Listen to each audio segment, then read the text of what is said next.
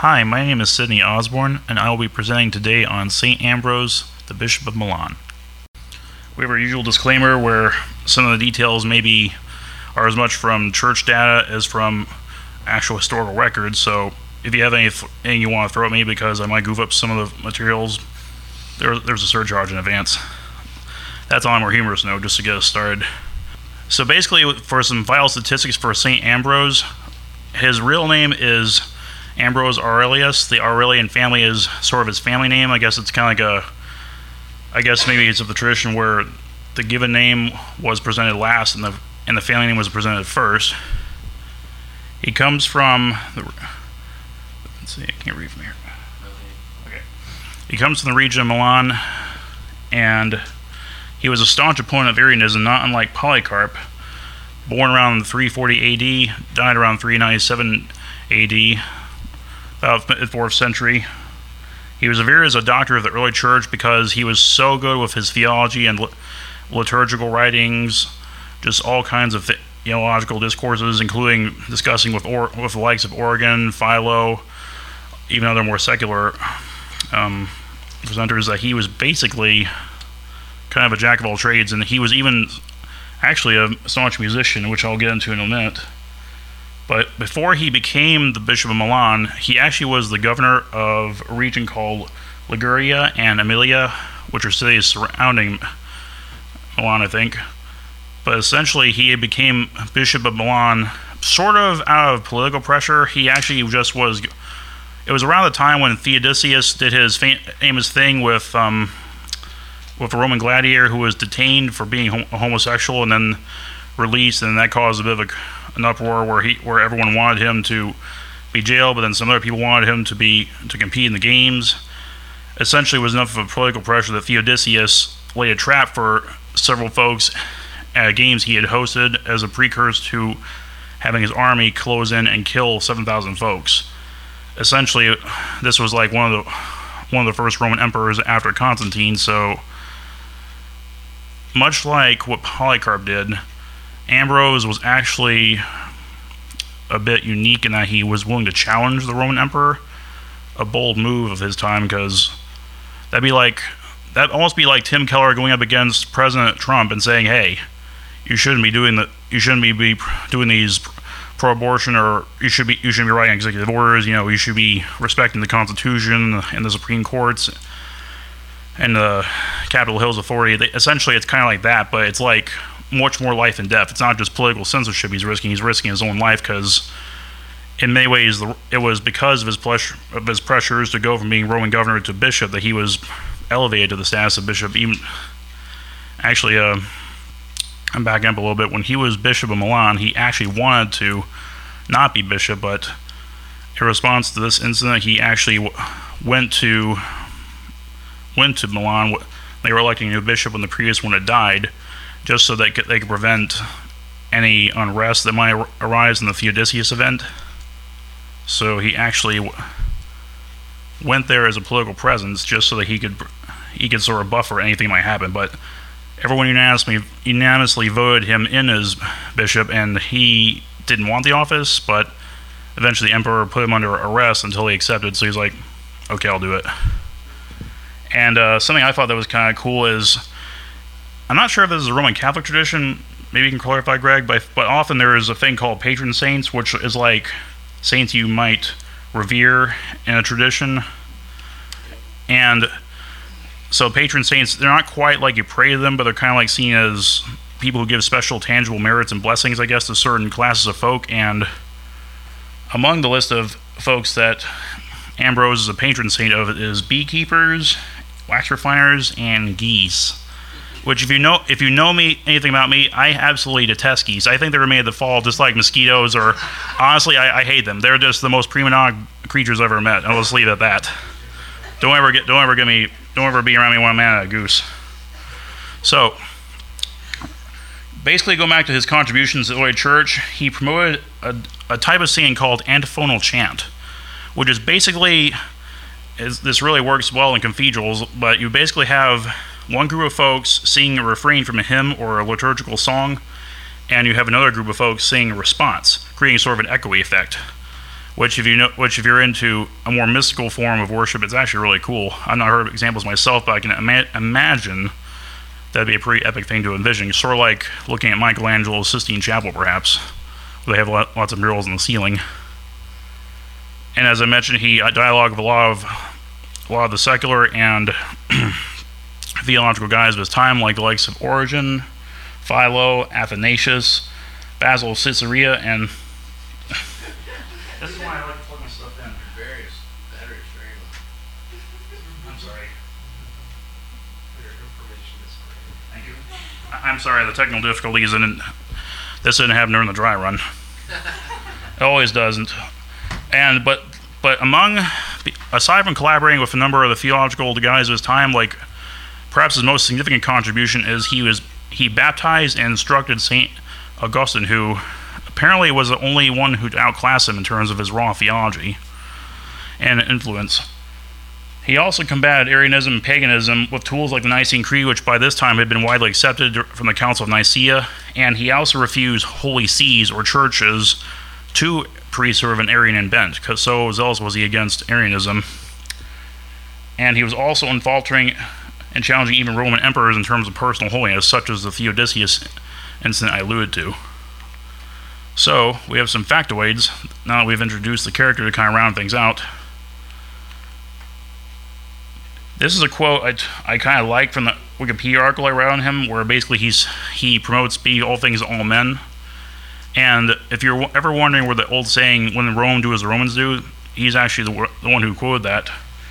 Basically, this quote has to do with how he was somewhat flexible in his liturgical observance, kind of like if you're in a Roman Catholic church, they have one form of tradition where there might be a lot of kneeling, or if you're more in a Protestant kind of church, there might be more emphasis on written hymns and prayers or benedictions. But he's more of the bent where if you're in a place where you have to bow on the knee, go ahead and bow the knee. If you're in a place where they might fast on Saturday versus Sunday, go ahead and do that. And essentially he's saying, without compromising the core elements of what makes worship, such as reciting the creeds or singing praises or reading from scripture, you can tailor it to the traditions of the area you're in, being all things to all men, is in the spirit of what Paul would say in his epistles. Yeah, he coined the phrase, when in Rome, do as the Romans. Right, which originally I thought was a secular phrase until I came upon that, so I thought it was kind of interesting. Let's see here. Of course, because of his use of antiphonal chant, because he wrote a number of hymns, he was actually accused of being somewhat bewitching in his use of music and his liturgical freedom. So he took some flack for that, according to the first quote. And actually, the second quote I have here, he was so focused on personal holiness that, in many ways, he personally was kind of a champion of priests not marrying and focusing on celibacy and focusing on not so much on celibacy, but more like on purity before the Lord. So much so that in his sermons he would preach in such a way that some actually among the Roman nobility were focused on not allowing their young daughters to go there lest they choose a life of celibacy and not being able to carry on the family line by marrying. So it just goes to show how focused on purity Ambrose was in his writings, but sometimes it can be taken the wrong way or too far, I guess. So these are some more elements of his critique that some folks might have had from popular understanding. And basically, I got on my works side page where I have our textbook and Wikipedia articles, a couple references I borrow for the quotes from. And is there any questions? My name is Anvesh, and I'm here to present on Saint Athanasius of Alexandria and how he has developed New Testament canon. Still today we use those 27 books as a inspired word of God. In my presentation I would like to talk about 4 things. In introduction I would like to introduce Athanasius, his family background and his theological background, and in the next section I would like to talk about Arianism, which is a heresy presented by a guy named Arius. Next, I would like to talk about Athanasius' contribution to the New Testament canon, and then the conclusions. In my outline, when you look at the Roman number 2 introduction, Athanasius was born to a Christian family in the city of Alexandria. When you look at the slide here, Alexandria is the second largest city and the major economic center in the Egypt. Here's the Egypt, and there on the top with the marker, that is Alexandria, which is very closer to the Mediterranean Sea. Greg often talks about how apostles, when they go and plant a church, they choose the major cities first, and then rest of the churches were shot by the spiderweb principle. So Alexandria is considered to be one of the major cities in the Egypt. Saint Mark was the first one who went to Egypt and planted a church over there. But anyway, Athanasius, his parents are very wealthy, that they could afford him to go to a good schools, secular education, and he was very thoroughly educated with the Greek philosophy, even though Greek is not his mother tongue. Coptic is a Egyptian language, but he is very thoroughly educated in the Greek. Most of Athanasius' literatures were written in the Greek. Most of the times he admits that he doesn't know much of the Hebrew. He wishes he could learn more of the Hebrew, but anyway, he's a very great philosopher in the Greek. And he was a Bishop Alexander of Alexandria, Roman number 2, point number C, from 312 to 328, was a mentor of Athanasius. Around 315, Athanasius was ordained as a deacon, and it was an obvious reason that Athanasius is so bright and theologically clear and succinct with his ideas. In 328, he became the 20th Bishop of Alexandria after Bishop Alexander has passed away. He is one of the most notable figures in the Church of Alexandria, and some of his writings, before he became bishop, his writings against the Gentiles, on the incarnation, and after he became bishop, he fought against Arianism, and which I will discuss in the next section. Roman number 3, we'll talk about a little bit about the Arianism. Arius was a Christian presbyter, which means an elder, and preached in Bracklys, which is right next to the Alexandria. There is a city called Bracklys. Most of the times when you take any of the major city, it is divided into 2 major sections in general. Like we're discipling some of the people from India, where he even though it's called as a Hyderabad, but there is another city called Secunderabad, which is considered to be the 2 major sections of that city. In the same way, similarly, Alexandria, Bracklys is kind of pretty close to Alexandria. It comes under the Alexandria. But anyway, Arius was from those church. He was a priest and he is a presbyter. In Roman number 3 and point B, Arianism is a concept that asserts that Jesus Christ is the Son of God, who was begotten by God, God the Father, at a point in time. It's distinct from Father and is therefore subordinate to the Father. This is one of the major heresy in the church. but Arianism mainly teaches that Jesus Christ was begotten from the Father at a certain point of time. He was not God.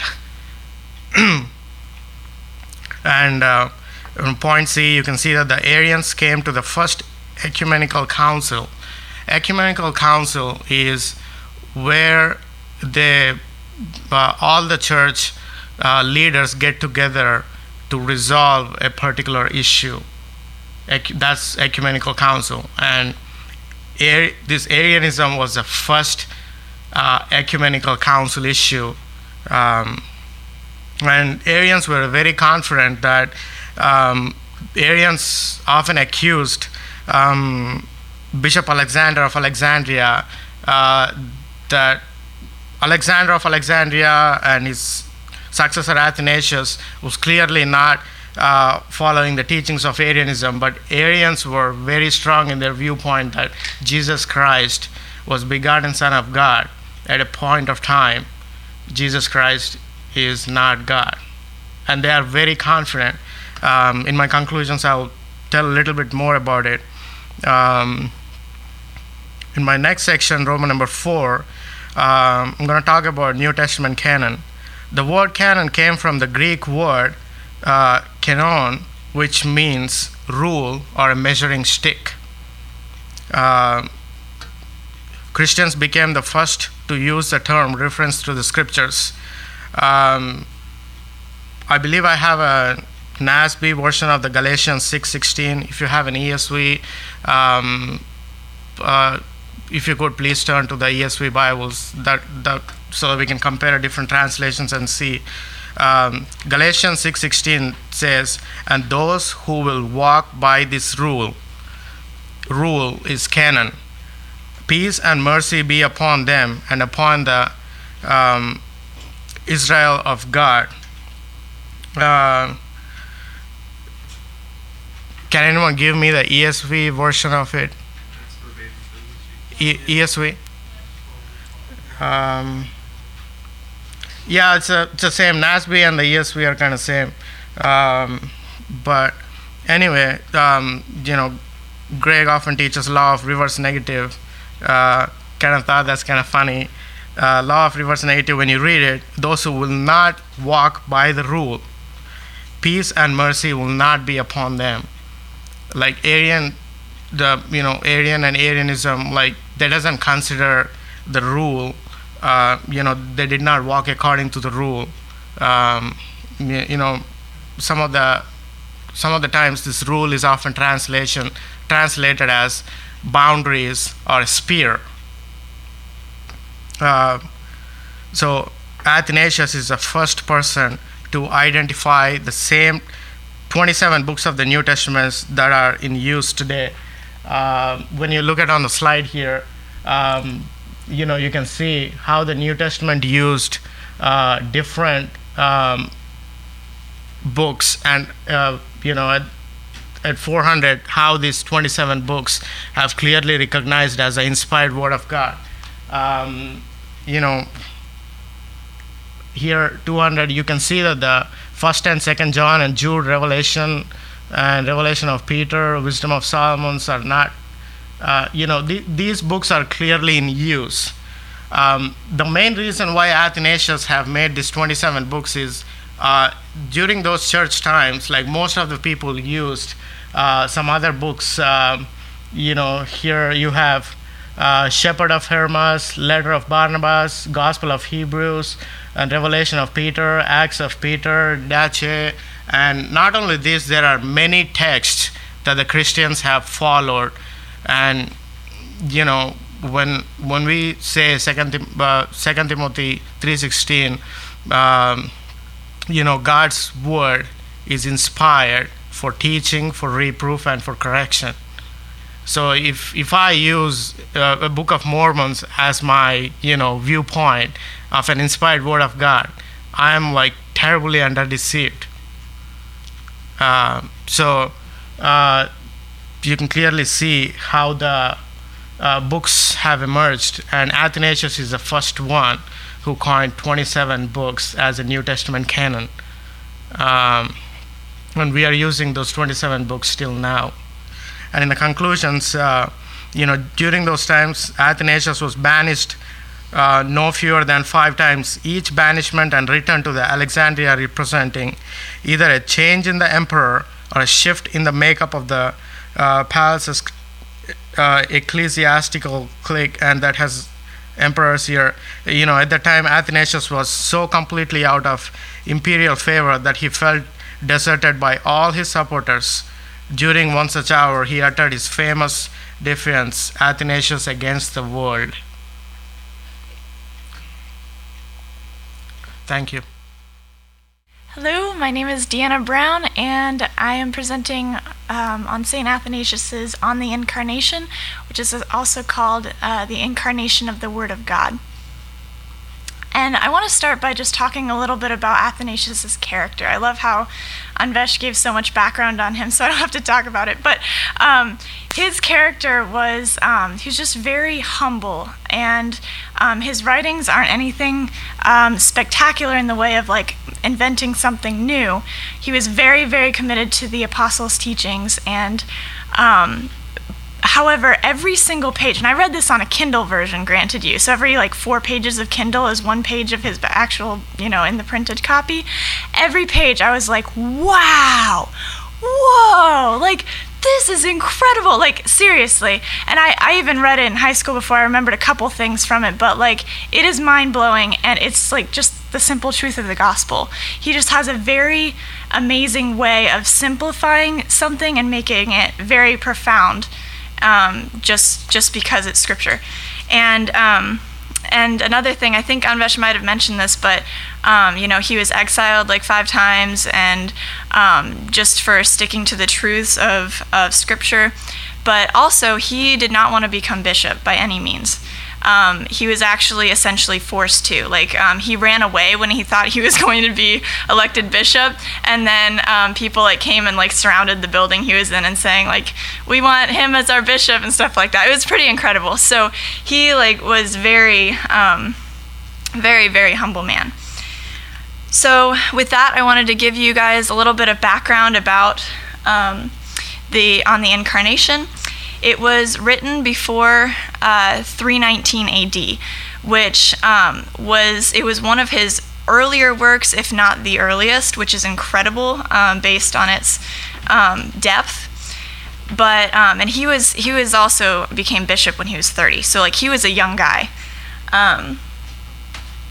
So some of his polemical works, and if you don't know what the word polemical is, it's basically a harsh attack on false doctrine, basically. Some of his polemical works include the Orations Against the Arians, which came later after he wrote this, Letters to Serapion, and On the Holy Spirit, which unfortunately I didn't get to. But he was very, 2 things that he pushed very hard against was subordination, which is what we talked about, just a little refresher. The eternal subordination of the Son, again, comes from this false idea that the Son was created by the Father and then, created, helped him create all things. But the fact is that the Son and the Father and the Holy Spirit created all together. And also, Athanasius fought very hard for the doctrine of the Trinity. So it's interesting to me that even before Athanasius took on the Arians and fought against what Arius was proposing, he, in this book, before he even took them on, he was very hard against saying the Word was creator. The Word, established this, so being the Son of God. It's very clear. So the table of contents, just to give you an idea of the flow of this book, starts with the creation and fall, and he takes a long time on the creation and the fall, which you'd think, what does that have to do with the Incarnation? It has everything to do with the Incarnation. Then he goes into what's called the Divine Dilemma and its solution in the Incarnation. He has 2 chapters on that. Then more on the death of Christ, the resurrection, and then he refutes the Jews and the Gentiles. Essentially, remember that verse that talks about to the Jews the cross is a stumbling block, and to the Gentiles it's folly. So he kind of explains that a little bit more and refutes it. And then he concludes. So in my presentation, I'm going to talk mostly about the creation and the fall because it's a necessary background, and I'm also going to talk about the dilemma. So again, this was before the New Testament canon was fully ratified or established. Again, all of the books, including books of the Apocrypha, were also being read in churches at this time. I found it interesting that in his book he quotes from, quote, the most helpful book, The Shepherd, which is the Shepherd of Hermas, I believe is how you say it. So that's an apocryphal book, but he doesn't say that it's inspired scripture. He just says it is a most helpful book, and I thought that was interesting. And also, he quotes scripture left and right in this book, but there's no chapters and verses, obviously, because that was added in the 16th century. So when you read it, that's some historical background. All right, so getting into the argument. So why is creation relevant? Throughout this presentation, I'm also going to quote him a lot because, quite frankly, I can't say it better than he did. So again, read the book, but this is just the main points of his argument. So, quote, "The renewal of creation has been wrought by the self-same Word who made it in the beginning." And his point is that creation and salvation have the same agent.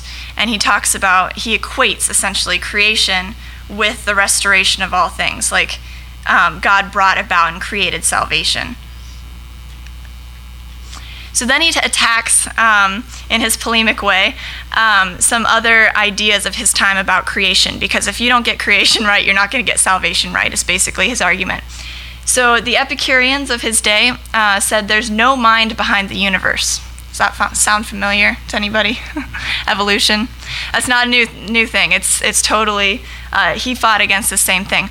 And it's interesting how he fights against these arguments. I think he takes some of our modern day approaches to fighting against these, but he also has some very unique insights. So first of all, he's like, okay, Epicureans, your own existence defies that fact. Like, just look at yourselves. Like, if you think you have a mind, like, who is the mind that created your mind? He takes that stance.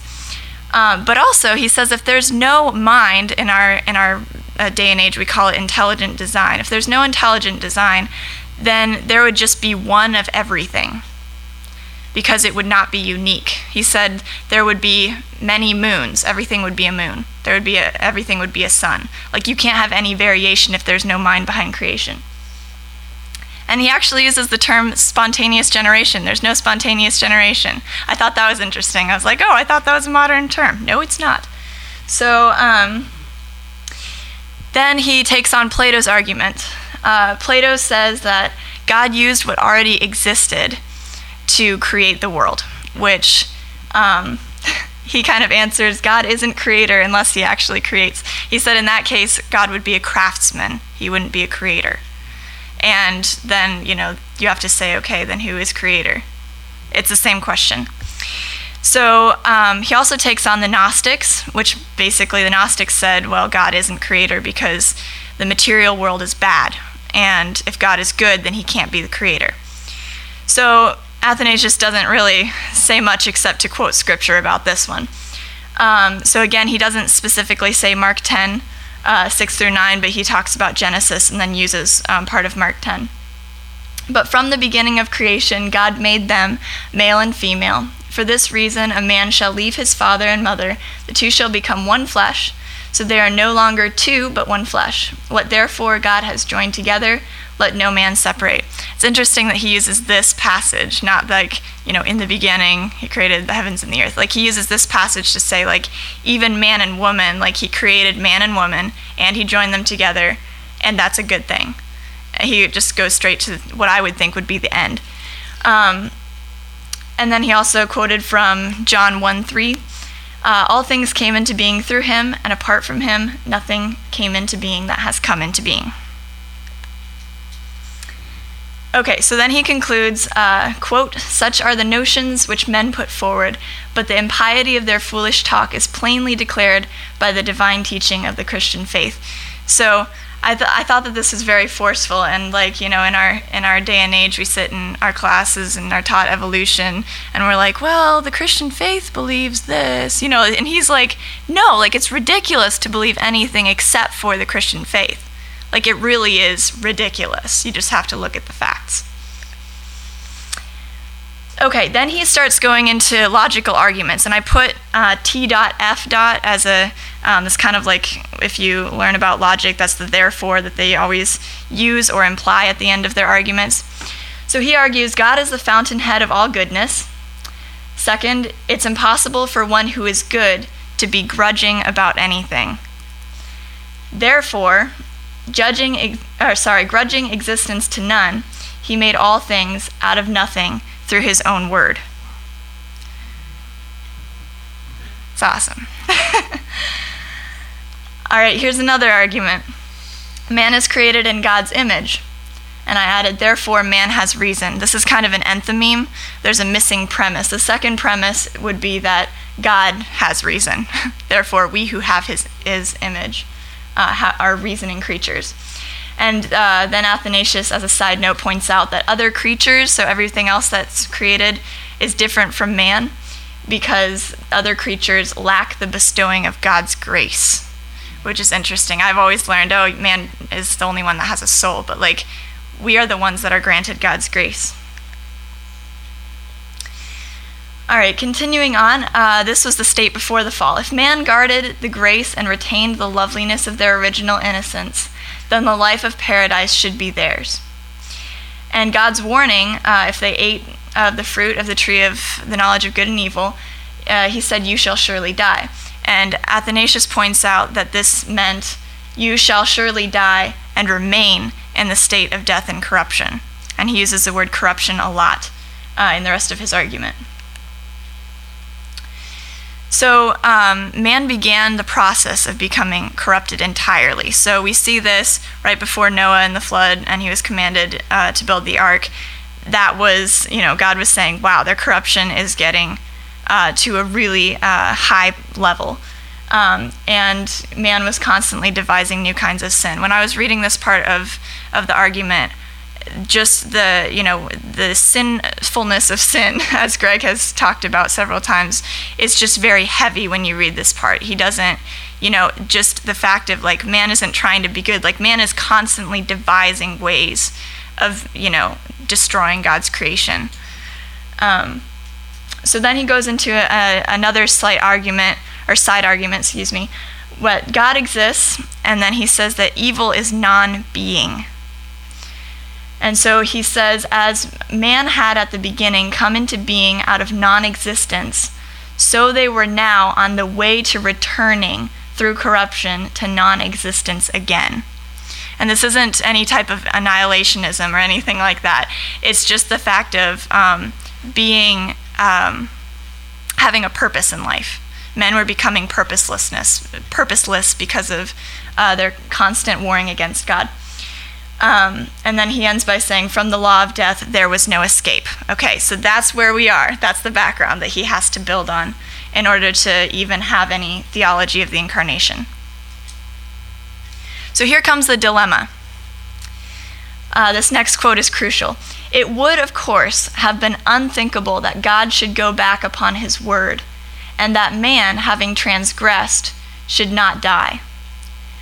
But it was equally monstrous that beings which once had shared the nature of the Word should perish and turn back again into non-existence through corruption. Okay, then he asks, what was God being good to do?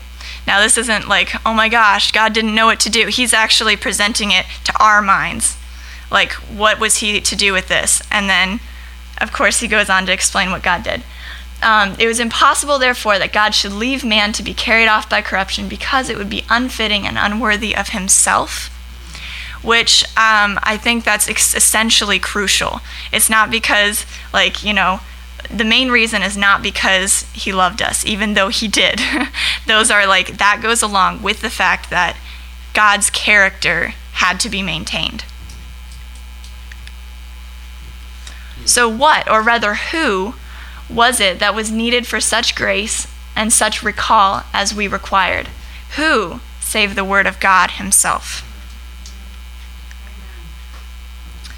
So then he talks about, this is my heading, the argument, the only solution. He didn't say that in his chapter. So thus, taking a body like our own, because all our bodies were liable to the corruption of death, he surrendered his body to death instead of all, and offered it to the Father. This he did that he might turn again to incorruption men who had turned back to corruption, and make them alive through death by the approbation of his body and by the grace of his resurrection. And if this sounds incredibly theological to you, which it is, I needed an example. I have been searching for a good example of this my whole life, really, especially the past 6 months. And it was incredible that God essentially brought this topic up in a church history class. I'm going to summarize this page, and then there's going to be an example to come that I think really draws this out. So corruption could not be removed otherwise than through death. Here's another argument. The immortal Word, by definition, cannot die. The Word had to assume a body capable of death. That's why he came. For the solidarity of mankind is such that, by virtue of the Word's indwelling in a single human body, the corruption which goes with death has lost its power over all. So this is the example that made me cry. I hope I can keep it together. You know how it is when some great king enters a large city and dwells in one of its houses. Because of his dwelling in that single house, the whole city is honored, and the enemies and robbers cease to molest it. It's incredible. So using this king metaphor still, a king who has founded a city so far from neglecting it, when through the carelessness of its inhabitants it is attacked by robbers, avenges it and saves it from destruction, having regard rather to his own honor than to the people's neglect. Again, how the honor of God is protected even though he still loves and cares for us, and that was another reason he came down. So this is the kind of concluding slide, which takes into acknowledgement all that he's built upon at this point. The rescue of mankind from corruption was the proper part only of him who made them in the beginning. It was our sorry case that caused the Word to come down, our transgression that called out his love for us, so that he made haste to help us and to appear among us. It is we who were the cause of his taking human form, and for our salvation that his great love, he was both born and manifested in a human body. So, if you have any questions, I can take them, but I also used Greg's Kindle, so thank you to Greg. I highly, highly encourage you to read this because I mainly explained the first 2 chapters in depth, and then I was like, no, I can't even talk anymore. I think I already talked like 15 or 20 minutes, so. Do you have any questions? So I'm Stephen Leopold, and I will be presenting on Pope Gregory the First. I want to start by saying the raising up of Pope Gregory the First during a time of great famine, plague, and political upheaval shows God's sovereignty and a desire to preserve his church in unstable and troubled times. So Gregory the Great is also known as Pope Gregory the First, and Gregory the Dialogos was born in 540. Like I said, during troubled times, there was lots of famine and political upheaval. There was a lot of invaders coming to Rome at that time, and this was depends on when you want to date the Middle Ages or the medieval time. Some people will date him right at the beginning, going into the Middle Ages. Some as the first pope of the Middle Ages, or the first pope going into the Middle Ages, which we'll see why that's important. So he was elected pope in 590, but I want to talk about his pre-papacy first, and then go on to kind of splitting his life into 2 separate times. So Gregory the Great did have a family lineage in the papacy. Felix III and Agapetus the First were 2 previous popes, which Felix III was definitely a relative. I think it was his great-great-grandfather. Then Agapetus the First is presumed to be in a family line there. So he came from a pretty predominant family, very wealthy, had lots of land and different villas in the area within Rome. But he chose the monastic life.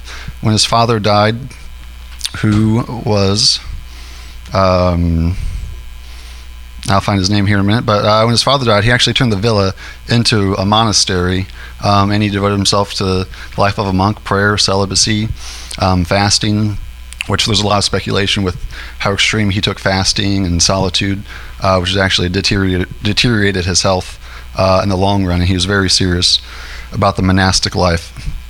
So, due to his correlation with his family, he actually then went into the church realm as an official. He served as one of the 7 deacons of Rome, and then a little bit later as a representative to the imperial court before he was elected pope, which prepared him for his papacy. He learned a lot of administrative roles there, and definitely served as he walked into the pope or walked into the papacy. So he was actually when he was elected of the imperial court of Rome, one of his main objectives was there was the schism of the 3 chapters in Italy, which he was sent to help heal and mend that relationship. So later in 590, when Pelagius II died due to the plague, they actually elected Gregory the Greatest pope, but he was unwilling. He didn't really want to go. It wasn't something that was on his radar, but that was something that back in earlier times that they would force you to do. I don't care if you want to be pope. Put the hat on. Although he was unwilling at first, he quickly got to work where his administrative skill set became really useful in the time of the famine and the plague. He first began actually, going back a little bit, his time in prayer and deep, heavily reading the scriptures in his monastic life played a big role in what he would accomplish. So it wasn't all political. So he actually first began with the relief of the poor during the famine and the plague, and then actually removed some of the officials in Rome due to pride and misdeeds and replaced them with monks. So he did a little bit of reformation, for lack of better term.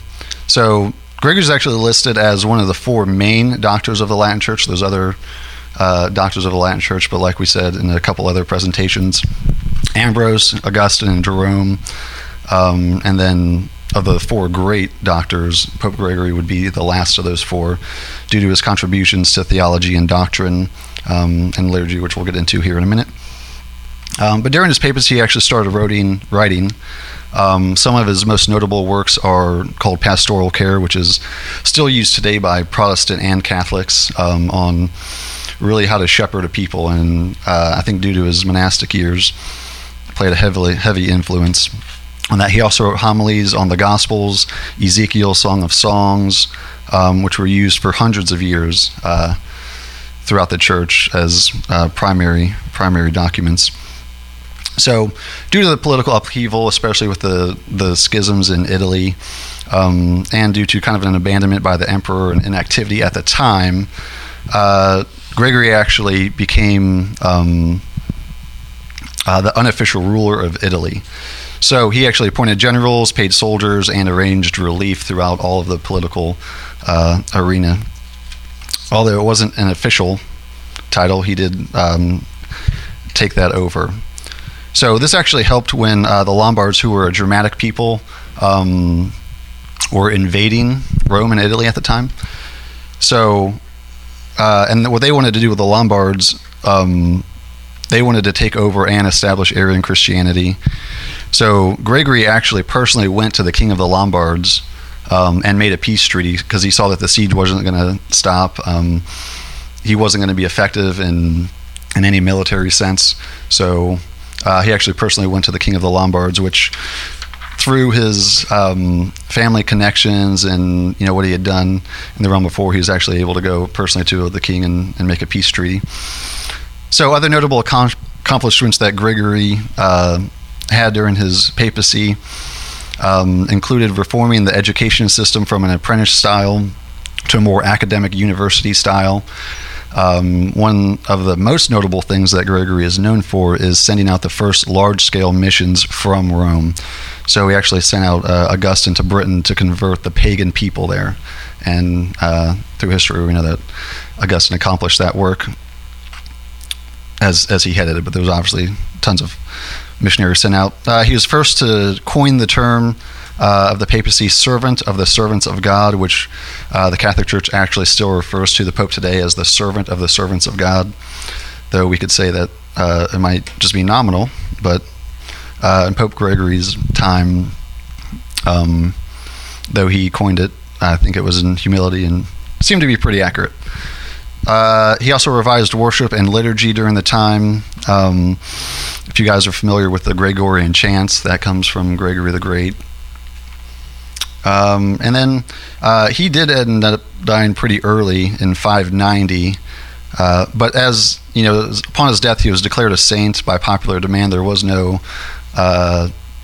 one speaking against Gregory at that time. That to not be a saint, there were some people who didn't like his how much control he had over politics and through the church, and I'm sure Gregory will add a little bit of that here in a minute.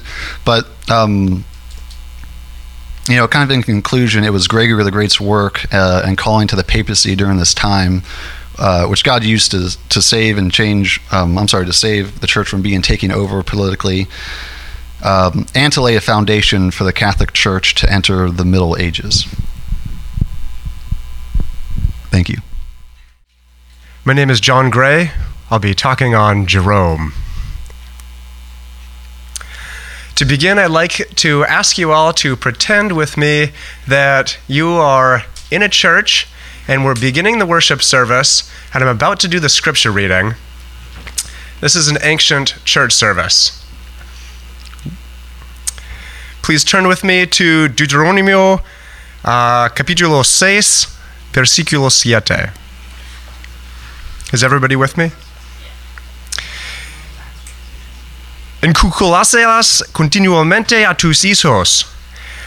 Háblales de ellas cuando estés en tu casa y cuando vayas por el camino, cuando te acuestes y cuando te levantes. ¿Comprendes? A major problem in the early church was that they did not comprendo. That is, language is always evolving. Greek was a common language. Latin became a common language throughout the Roman Empire. Jerome was a man who is most notably known for translating the scriptures from the original manuscripts into the common version of Latin, the vulgar or common Latin. It was known as the Vulgate, and it was the standard Latin translation for 1,000 years. And it made the scriptures accessible to those who spoke the common Latin but didn't have the scripture in their own or their first language. Jerome is a man on whom God's grace was great. He, however, was not known for his graciousness. So we've talked about some latter saints and some former saints. Let's orient ourselves. The year is about 347, so this is approximately 30 years after the public conversion of Constantine, about 20 years after the First Council of Nicaea. Jerome is born in between Italy and Greece. Interestingly, you have the common language Greek and the common language Latin. And he was born to Christian parents, not originally as a Christian. He went to school to study grammar and rhetoric and philosophy, which became very important for his preparation and his ability to translate the scriptures well into the common language. When he was a young man, about age 19, he was baptized, converted to Christianity. He soon became familiar with the ascetics. So the ascetics, we've discussed, were known for strict exercises to kind of war against sin, right? So there's obviously a very healthy aspect to that. And then asceticism is known for taking something probably too far. And he was one of those who went off to live in the Syrian desert after his studies. And like Martin Luther, he experienced violent temptations and outbursts of, the flesh, and he found himself unable to have the grace to restrain himself. And so he was in great turmoil in himself, and he was attempting to follow the Lord in true holiness in his asceticism. In his time away from cities, he became exposed to some translators of the scripture from the Septuagint who were influential. He learned Greek and Latin as a young man. Let's see, he went back to, I believe he went back to Italy, and he became known for his sharp criticism of some of the Roman practices, such as, pedophilia, and, he had a very sharp tongue. I said he was not known for being gracious. This is true.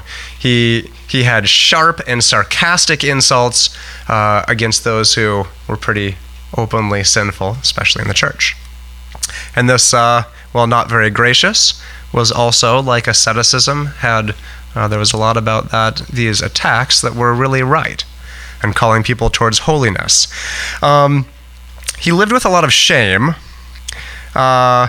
He probably could have excelled more in being more in the full counsel of the church and discipled in a healthier community, and grown in grace in that way.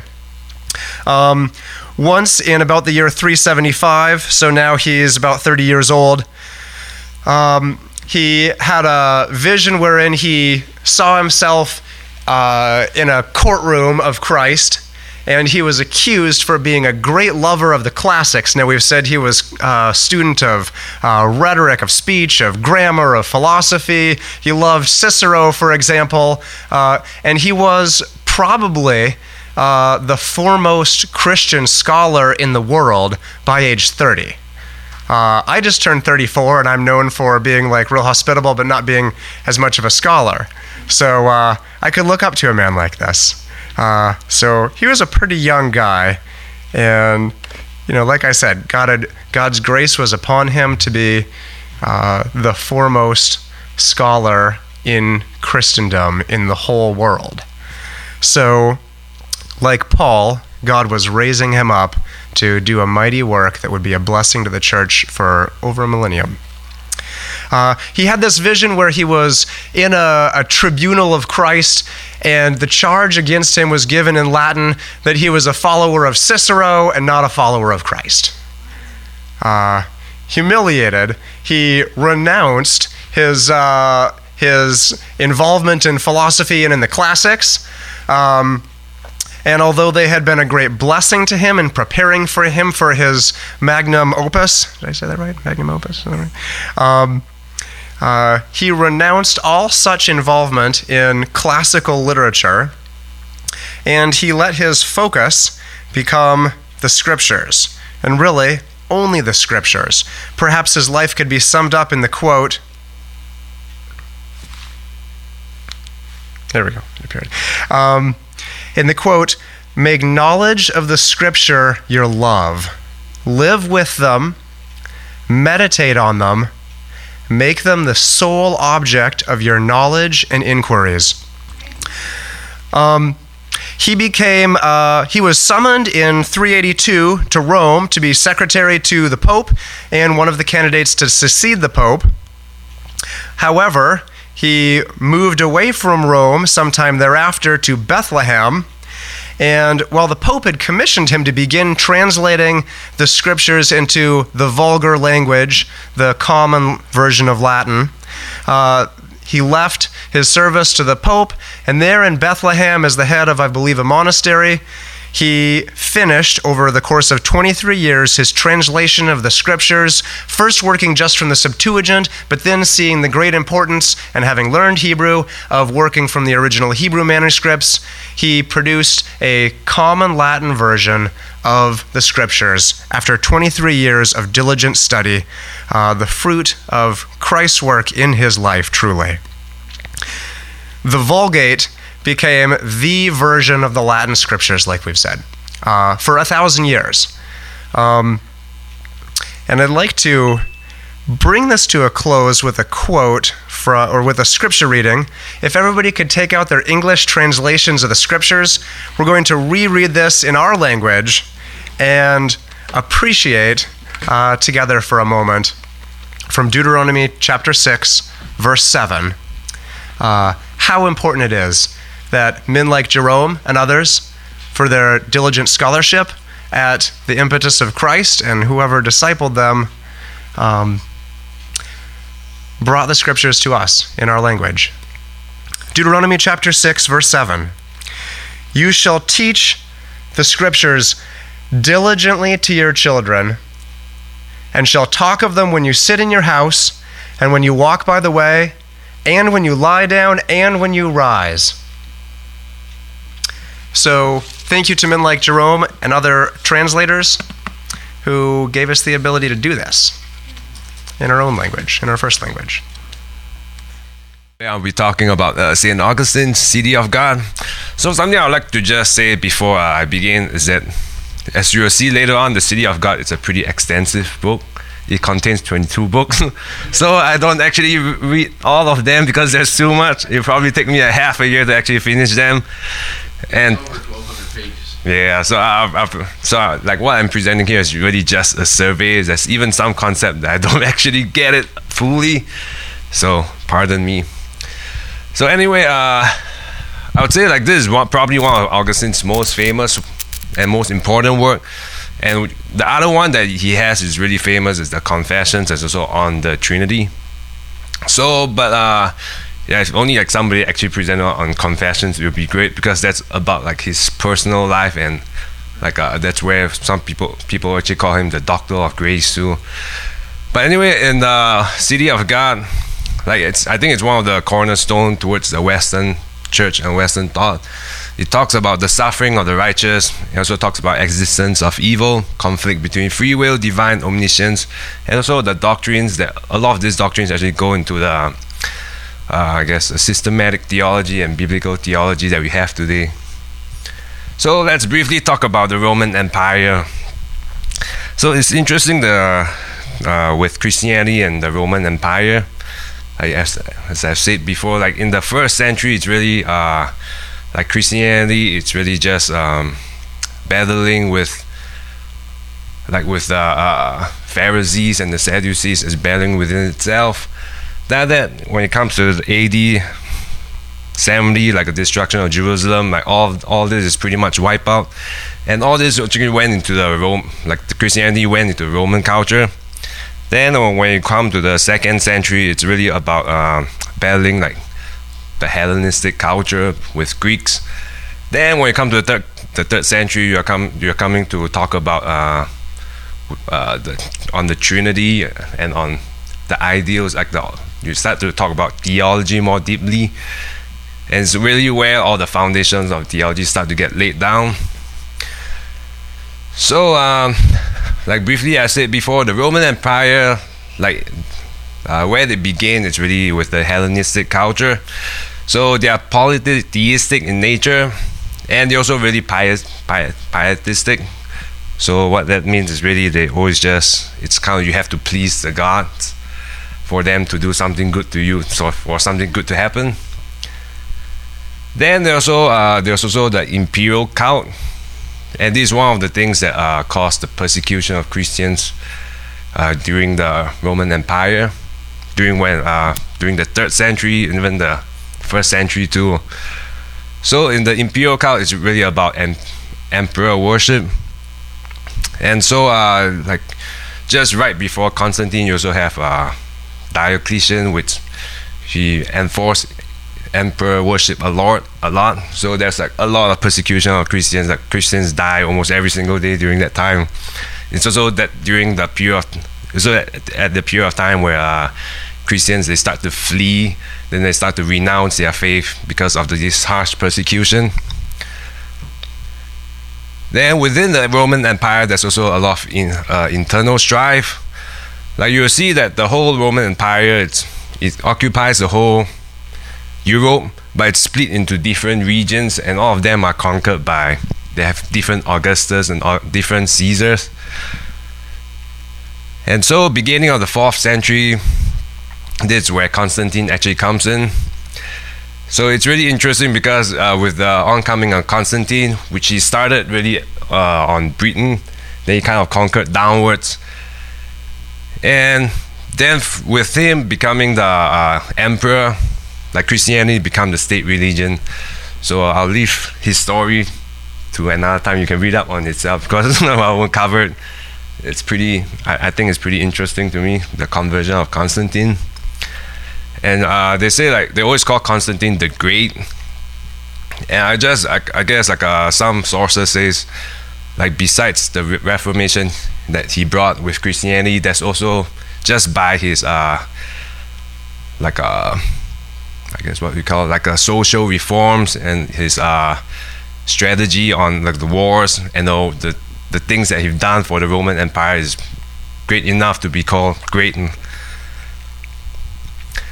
So now coming to the 410 AD, this is like really the first time where Rome was sacked. And this is the first time that Rome is sacked in almost 800 years of their whole history. So this brought a really great impact to the whole Roman society. Like everybody was surprised, everybody was taken aback. Like everybody didn't expect Rome to be taken over, and it's almost like the biggest city in the Roman Empire. So they're saying in Rome, like they had almost 800,000 people. It's the most populated city. So some of them, they say it's because of the Western Roman Empire's increasing vulnerability and weaknesses. So at this point of time, there's a lot of rebellion and there's a lot of usurpation. I don't know how to pronounce that word, but like it's just like a battle between the thrones and who will be the next. Like there will be like people like it's just a constant battle within itself. And also the Roman army also becoming really increasing barbaric and disloyal. So even Jerome himself wrote in Grief, he said, if Rome can perish, what can be saved? So with this, they start to have this strife between Christians and the pagans. Even though at this point of time, Christian was a state religion, like people, like the pagans began to say like it's like this, all this happened because like we did not worship the pagan gods. The gods are angry with us. And this actually caused a lot of like younger Christians to actually fall in their faith. Like their faith was really shaken. So a lot of the church fathers, I guess the other church fathers, they just come to Augustine because he was like the person, he was the number one person. And when we look at Augustine's history, it's pretty interesting too, because he didn't start out as a Christian theologian. He really started out as a pagan theologian. And even in his pagan theologian period of time, he was always praised by his mentors. That like everybody just say he was like a genius in some ways. Then after that, like listening to Ambrose, like he really started to have this change of ideas towards becoming a Christian. And eventually he became one of the most impactful Christian theologians. So yep. So then after that, because of this, the other bishops asked Augustine to write a defense, and from this Augustine wrote The City of God, which is a 22-volume book. He has 2 major themes in 5 sections.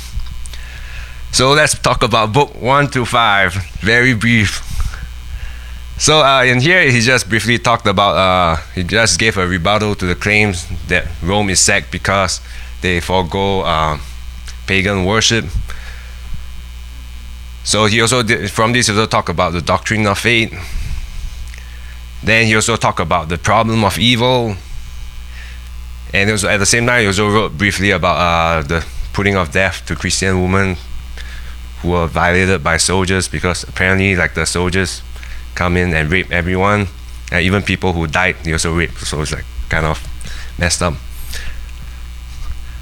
So then he also wrote about the depravity of the pagan religion that brought to the Romans.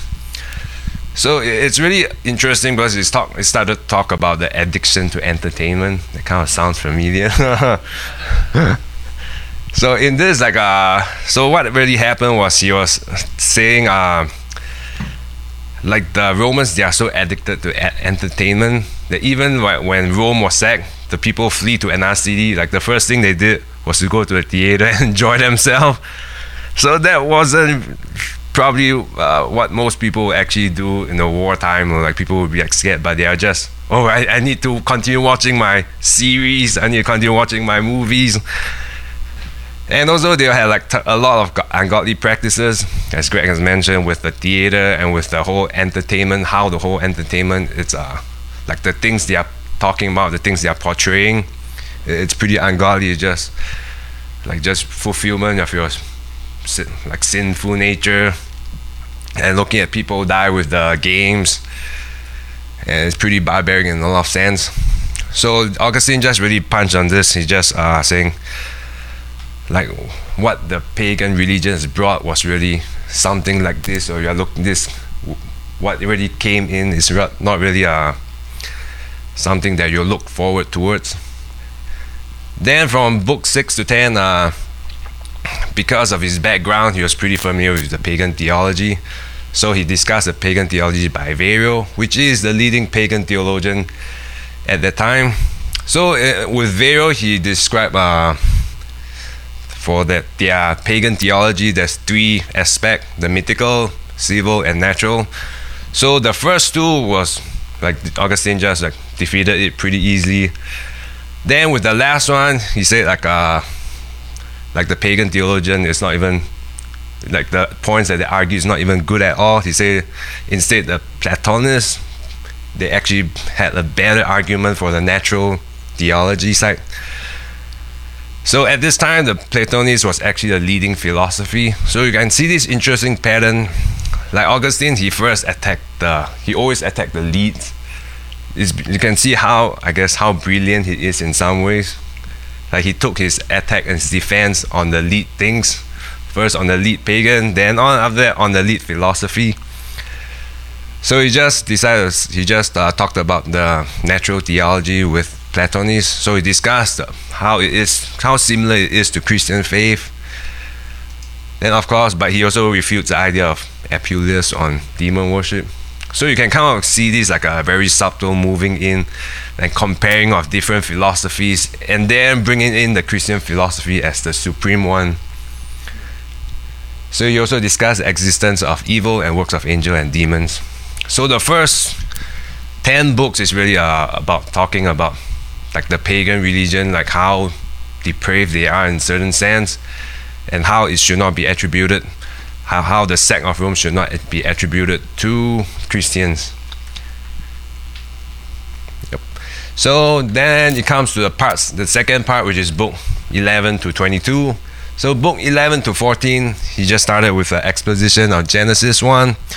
So with this, he begins his origins of the 2 cities, which is a separation of good and bad angels. Like this part I'm not very, very clear on, but I thought it's pretty interesting.